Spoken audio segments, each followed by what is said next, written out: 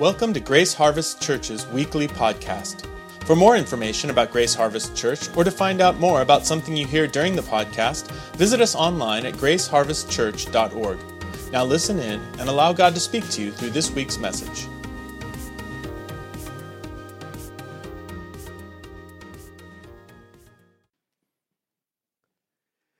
Last week, Pastor Raul started a series that we're doing on the New Testament book of Galatians. And I'm going to continue that today. And I've titled the message, Good News of Grace, the book of Galatians. And today's message, I'm calling the false gospel versus the true gospel. The false gospel versus the true gospel. But before I get into it, I want to start with a little levity because my message is pretty challenging today. Because we know, as we learned last week, that the Apostle Paul, when he wrote the letter to the Galatians, we know that his letter was confrontational.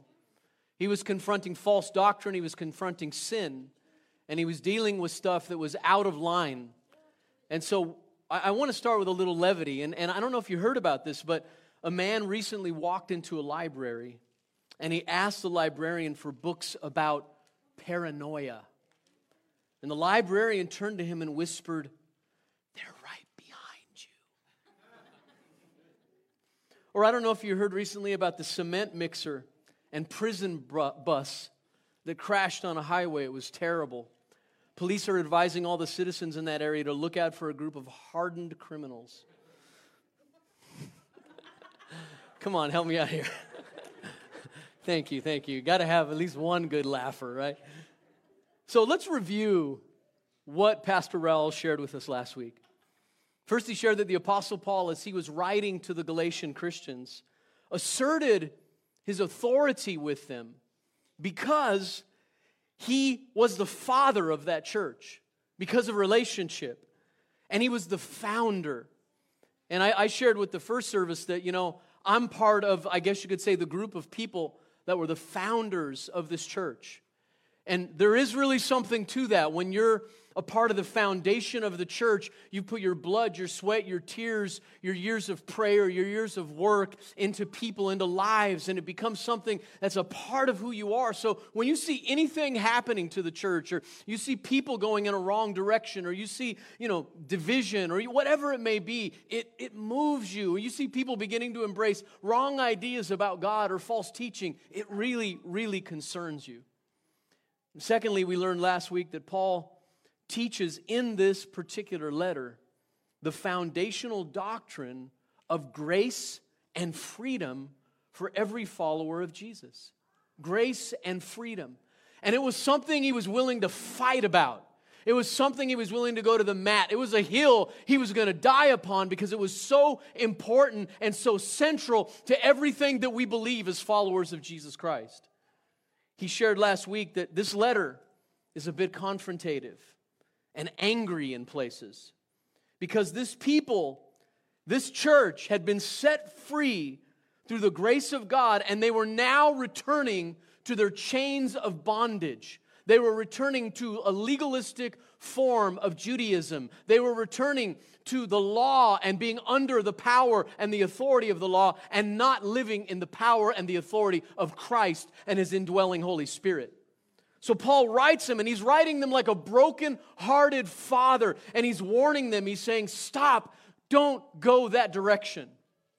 And as we start this morning, I want to challenge us. I want to challenge you that it's really important that we remember that doctrine and theology is important. Sometimes I hear Christians say stuff like this, I don't want to get into it, it's just a bunch of doctrine. And God's more concerned with the heart than the head. And that right there is a false doctrine. Christianity is not a faith that says, check your head at the door. It is a faith that is both intellectual and emotional. It is both of head and heart. In fact, I just want to say that if people didn't care about doctrine and theology, the church would have run into the ditch centuries ago. There were wars, there were battles, there were debates in early Christianity for the first 400 years around things like, is Jesus God? Is there a Trinity? Things that were central. What is the meaning of the gospel? There were ideas that were being circulated and went throughout the church and began to deceive and take the church off. And people with great minds who loved theology got in there, dug in scholarship, debated, argued, really got down to the brass tacks of what it is we believe and stood for it. And if they hadn't have done that, we would have been left with a false gospel, a weak gospel, a powerless gospel, and a gospel that does not change people. Amen? So it's really important that we understand that. I have two main points today. The first one is that some people preach a different and a false gospel. And they did then, and they do now. Some people preach a different and a false gospel. Secondly, we must preach the true gospel of Jesus like Paul did. We must preach and live the true gospel of Jesus like Paul did. Now, I'm going to be in the first chapter of Galatians, and we're going to be looking at starting in the 6th verse and going all the way through to the end of the chapter. So my first point, let's get right to it. Some people preach a different and false gospel. Look at verses 6 through 9. Paul writing, I am astonished that you are so quickly deserting him who called you in the grace of Christ and are turning to a different gospel. Not that there is another one, but there are some who trouble you and want to distort the gospel of Christ. But even if we, notice that, he's talking about himself and the other apostles, even if we or an angel from heaven should preach to you a gospel contrary to the one we preach to you, let him be accursed. As we have said before, so now I say again, if anyone is preaching to you a gospel contrary to the one you received, let him be accursed. What's Paul concerned about here? Well, the people were deserting Jesus and his grace. They were deserting Jesus. See, false doctrine isn't just believing maybe wrong ideas, but false doctrine is ultimately departing from the person of Jesus. Your devotion to the person of Jesus is distorted and twisted, and he was seeing these people deserting Jesus. There's a couple of different commentaries I want to read from here. The New Bible Commentary says this: in describing the Galatians' lapse, the apostle uses the language of military desertion. He's saying to them, you're like a soldier who's gone AWOL. You have left your people. And he's also using the language of political strife. Some people are throwing you into confusion. That's the Greek word. His focus is very specific. The Galatians are in the process of abandoning the gospel's teaching of grace. He does not mean by that, however, a mere intellectual change. Their action is intensely personal. They are, in fact, abandoning the one who graciously called them to himself. The Believer's Exposition Commentary says this: Paul strikes while the iron is hot. God has called them in his grace and saved them from their sins. Now they are moving from grace back into law. They are abandoning liberty for legalism. And they are doing it so quickly without consulting Paul, their spiritual father, or giving time for the Holy Spirit to teach them. They've become infatuated with the religion of the Judaizers, just the way little children follow a stranger because he offers them candy. So they weren't even fighting over this. They just embraced it and took it in. And this same doctrine, this same idea exists today. It exists in a number of ways. Anytime somebody begins to add something to our need for Jesus Christ, and they start to say things like, if you really want to know what the truth is, you have to go back to the Hebraic way. You got to go back to the Jewish way of believing. You got to keep the Sabbath day, and you got to, in other words, it has to be on Saturday, and it has to look like this, and you need to make sure that, you're keeping all the feasts throughout the course of the year, and they add conditions on to the gospel that don't exist in the Bible. And they say, well, we're just returning to the Hebrew roots. But that's not returning to the Hebrew roots. Look, if you're Jewish or you want to engage in those things for personal conviction and because you love them, that's one thing. But to then begin to require it to other people and say, listen, if you really want to be on the inner circle, if you really want to be in the revelation of what God's doing, you have to do it this way, is heresy. It's false doctrine. It's not gospel. And then secondly here, the people were embracing a different and distorted gospel. This false gospel that is not good news at all is going to lead to destruction if the people don't return to Jesus. He's warning them. See, the Judaizers were destroying the gospel and claiming that it's necessary to add Jewish law-keeping back to the gospel for the people to be real followers of Christ. They focused on male circumcision because that meant that the people became Jewish in their religion, but they also included Sabbath keeping, feast keeping, etc., etc., etc., right? Paul says that this isn't just a different perspective, but a false and destructive gospel that really is bad news. I think that's important because today, we're in the live and let live era. If you believe that, it's okay with you. I'll believe this, you believe that. And we even do it in the church sometimes, but there are some things that are central belief systems.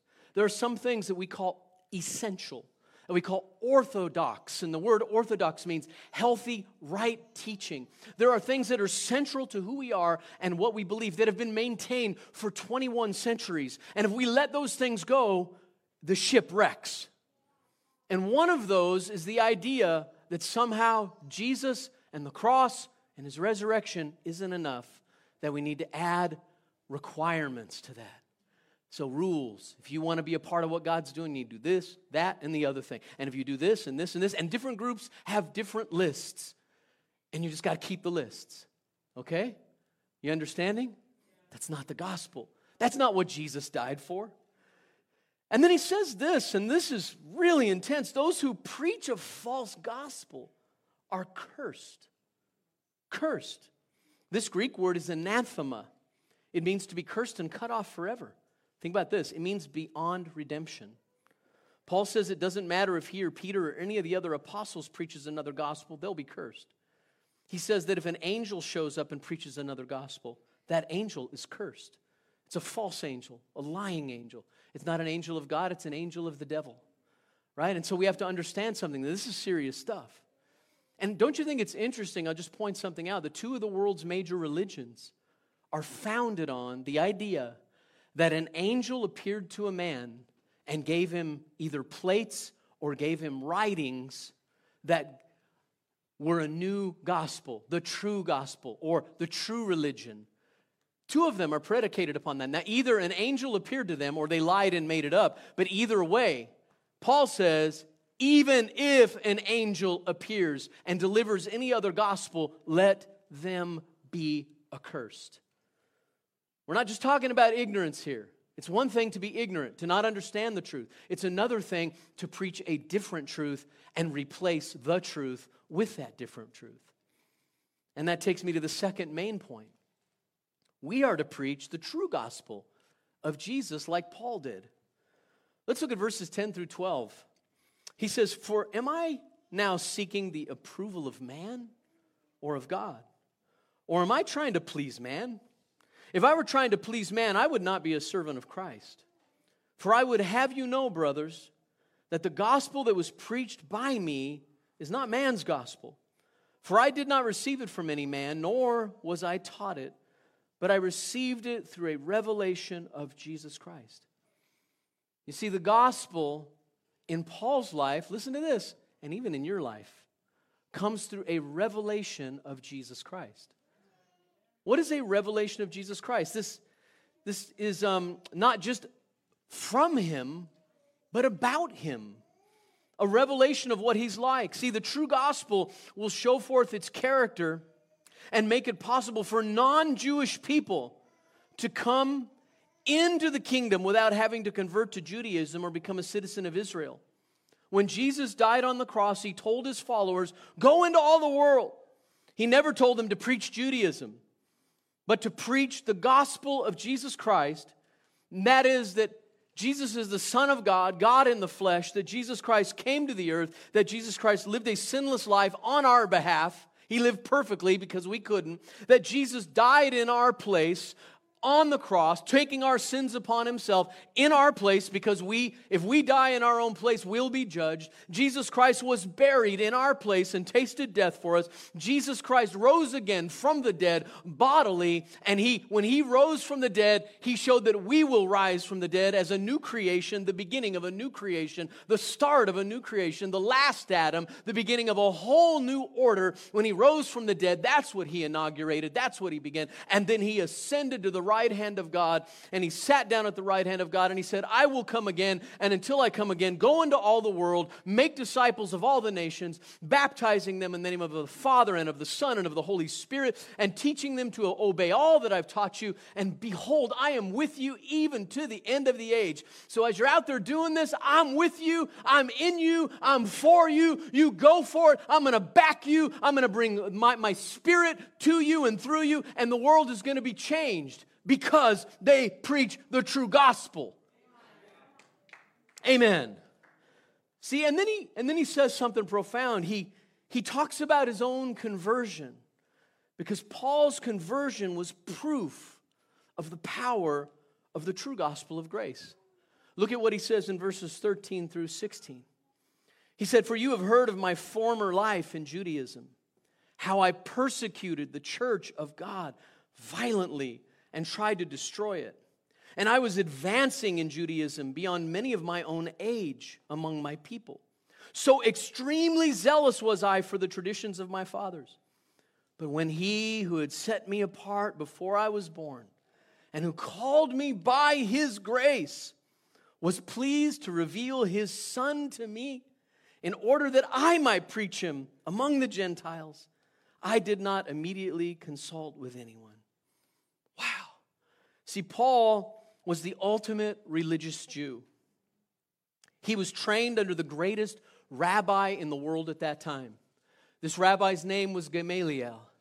And Gamaliel had a rabbinic school, a school for rabbis. They'd be like Jewish pastors. And that was in Jerusalem. And Paul had studied under him, and he was known throughout the world. He was famous, this rabbi Gamaliel. And Paul was zealous for his faith. He was a zealot. He had all the genetic lineage.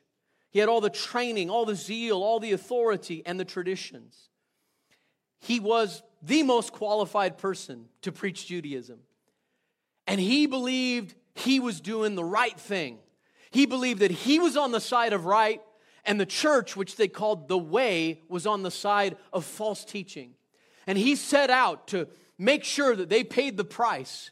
He was going to be God's policeman, and he really believed that. He was the enforcer for the false doctrine. And so he went out with papers from the leaders in Israel, the leaders in Jerusalem. He went out with papers to arrest followers of Jesus. He went to their homes. He dragged them out of their homes. He stood by as the first martyr in Christianity. Stephen was stoned to death. As people were stoning him to death for preaching the gospel, Paul stood by and held their garments. They had outer garments, and they stripped their outer garments off, and they put them in the hands of Paul. And Paul stood there like, yeah, kill him, kill him. And he set off to Damascus, Syria, and he was on his way to go arrest more Christians, throw them in jail, kill them, whatever it took. And on that journey, Jesus Christ met him, blinded him, knocked him to the dirt, humbled him, didn't let him eat or drink for 3 days. He was led blindly to a man's home who was just a lay person. And that person laid their hands on him, prayed for him.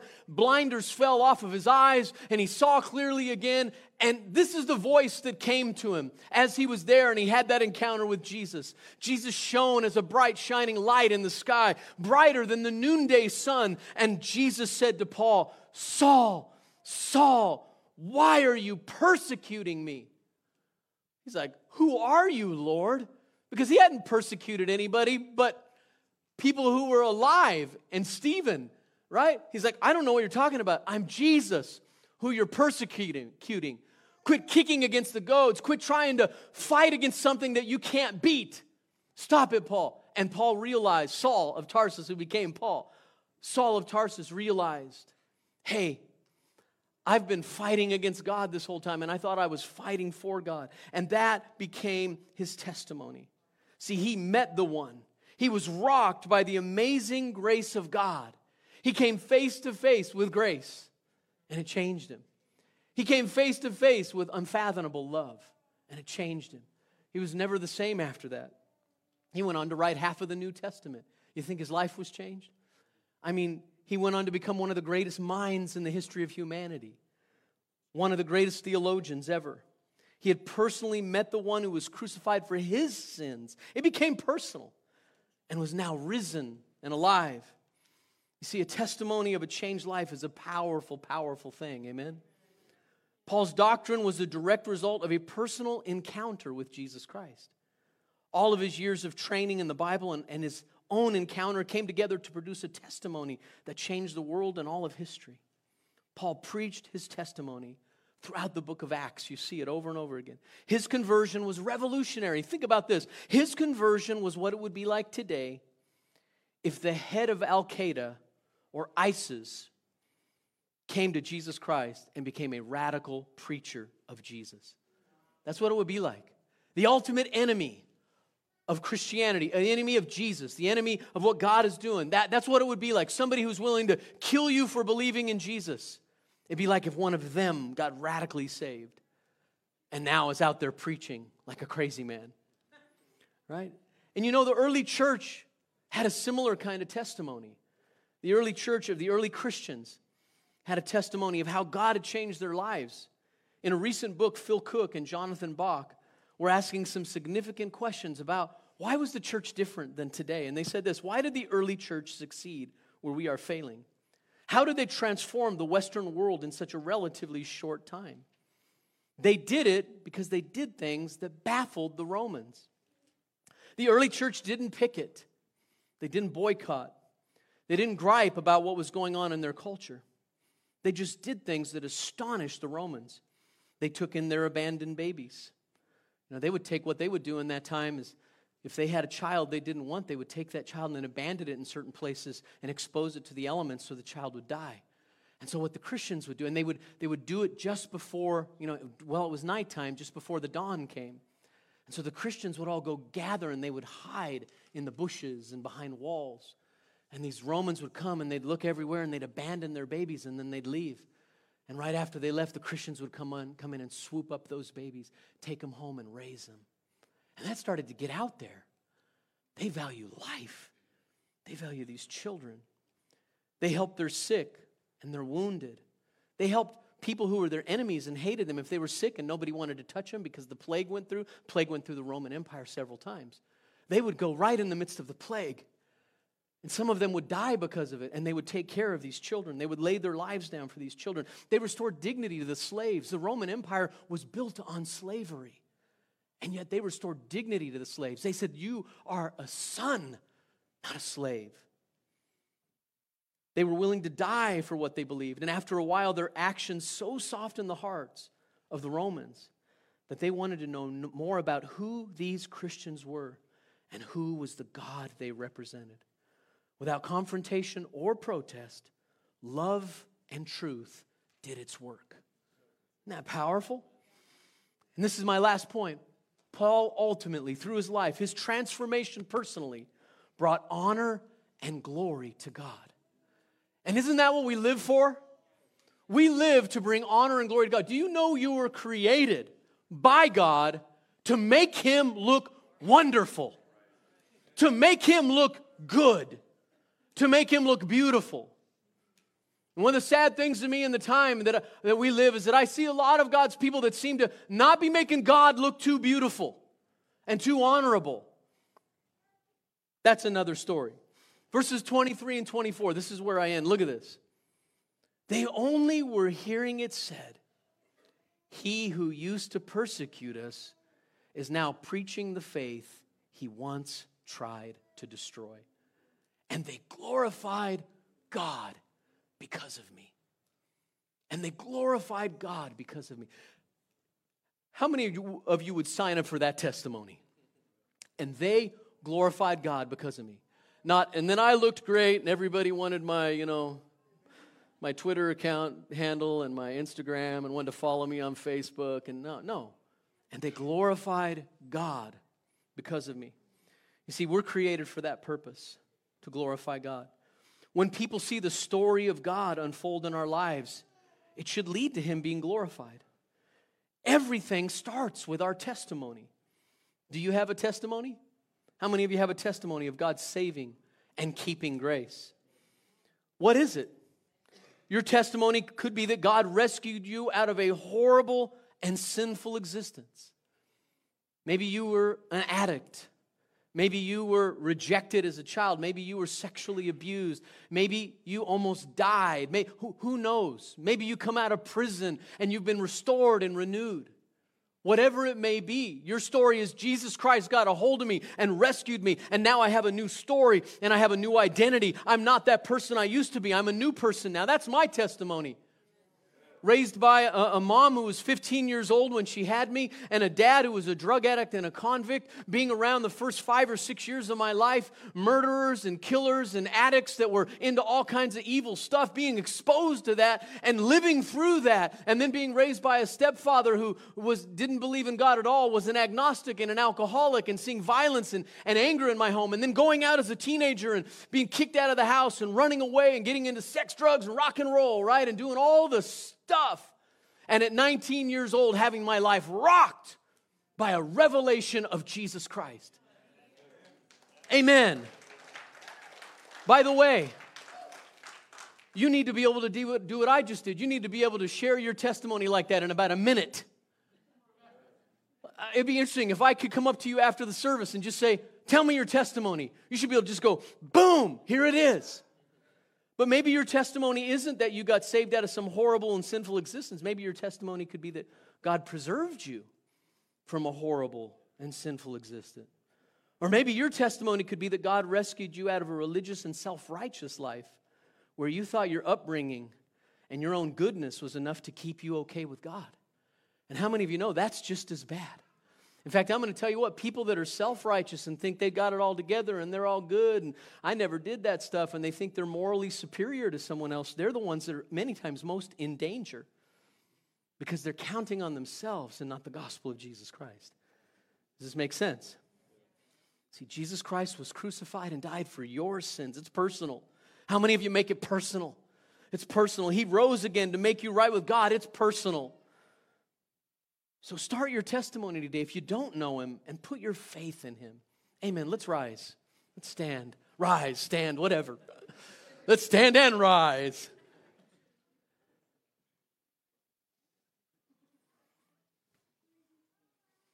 How many of you have a testimony?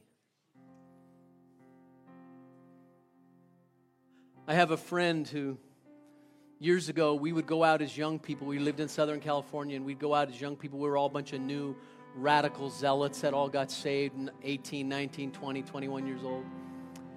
And we would go out to these canyons in Southern California where these young people would be partying. They'd have keggers out there, be getting high, partying, and we'd show up as a group to those parties. Get out of our vehicles. We would spend some time praying ahead of time, and we would just go and preach Jesus to these young people and then ask them if we could pray for them. Or just go and say, hey, can we pray for you? How you doing? Is there anything we can pray for you about? And I had a friend who would go with us all the time, and one time I heard him telling his testimony. And I'm like, gosh, I never knew that about you. Say, hey, I came out of drugs and I did all this stuff. Jesus saved me. And so I pulled him aside afterward, and I'm like, I didn't know that about you. And his head kind of fell, and he said, that's not true. I'm like, what? Well, my testimony isn't like yours and some of the other guys. I don't have this dramatic testimony of coming out of drugs and doing all this bad stuff. I didn't do that stuff. I was actually a pretty good kid, even though I came from a rough background. And I'm like, so you're making up a testimony? Yeah. I said, stop it. Your testimony is you were protected from that. Praise the Lord, that's just as powerful. And some of you, I want to tell you, you feel like I don't have anything to say. Yes, you do. Yes, you. Maybe you were raised in a Christian home and you didn't do all the bad stuff. Praise the Lord. That was God's provision for you. That was God's love for you. That was God's care for you. Your testimony could be, but God has shown me my heart, and I know if I was left to myself, I'd have done that. If I'd been raised in a different home, I might have done that. If my circumstances were different, I might have done that. I stand in no place of self-righteousness. I can't stand on my own merits. My merits alone are in Jesus Christ. Amen. That's the gospel. And I just want to say, if you're here today and you haven't experienced that amazing grace, that love that is in Jesus Christ, He wants to meet you today, personally, and begin to change your life. Can we pray together? Just close your eyes.